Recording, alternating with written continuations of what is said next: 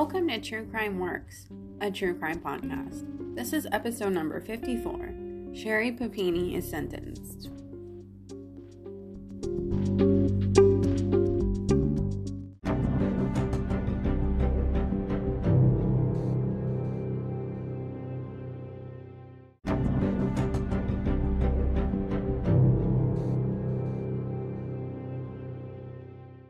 Hey everyone, welcome back to True Crime Works, a true crime podcast.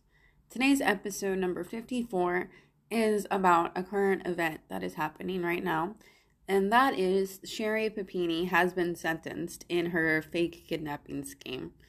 And I talked about this case back in episode 46 when I reported that she pled guilty to the fake kidnapping. And I will post the link in the notes for this show, so you can look back on that.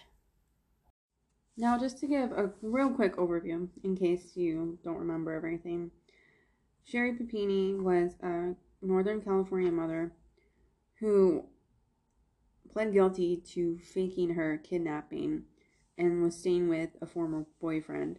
And this led to a 3-week multi-state search back in 2016.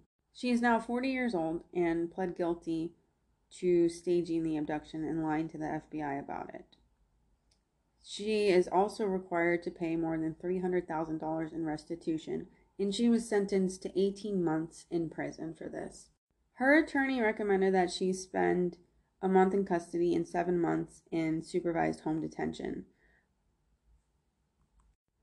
But U.S. District Judge William Shub said an 18-month sentence would deter others. So that's what he decided to do. He decided it was serious enough because of the amount of people that were involved in this and the amount of people that it affected and the resources that it took to find her. After she was sentenced, she did not speak to reporters, but there were some supporters outside the courtroom, and one of them was her estranged husband's sister. She had been living with her since her husband filed for divorce and sought custody of their children, and this was after she pled guilty to this.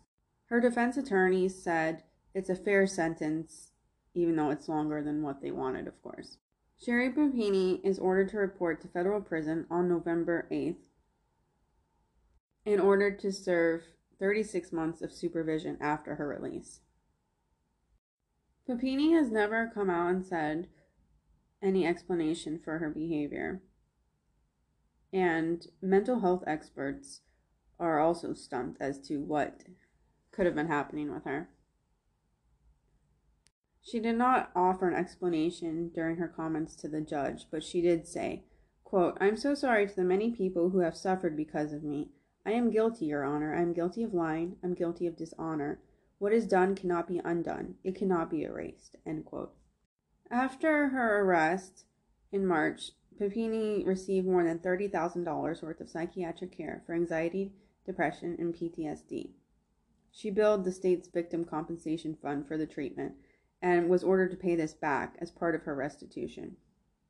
She also agreed to reimburse state law enforcement agencies more than $150,000 for the cost of her search, and repay the $128,000 she received in disability payments since she was returned.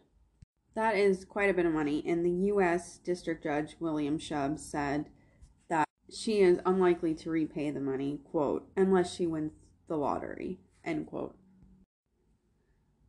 So I think that sentencing came as kind of a shock to some people because it is quite a bit of time, and I'm sure a lot of people didn't expect her to get more than a slap on the wrist because sometimes that's just how things seem to work. But I think a lot of people are satisfied with this, I guess I would say. I don't know how you feel personally about it, but think that a lot of people are glad she got more than just a slap on the wrist for this because it was really serious, like we said before. And, a lot of people were involved in this, and there was a lot of money that was trying to find this woman, and unfortunately, it was fake, and it just became a real big mess because of one person and her lies. What about you? Do you believe that 18 months is a fair sentence for this? Thank you again for listening to True Crime Works, a true crime podcast. I hope that you enjoyed this episode. I enjoy making these kind of episodes too. If you enjoyed the show, if you could, please take a moment to rate, subscribe, and review wherever you get your podcasts from. It really helps the show out and it helps others find the show. Thank you so much. I really appreciate your support.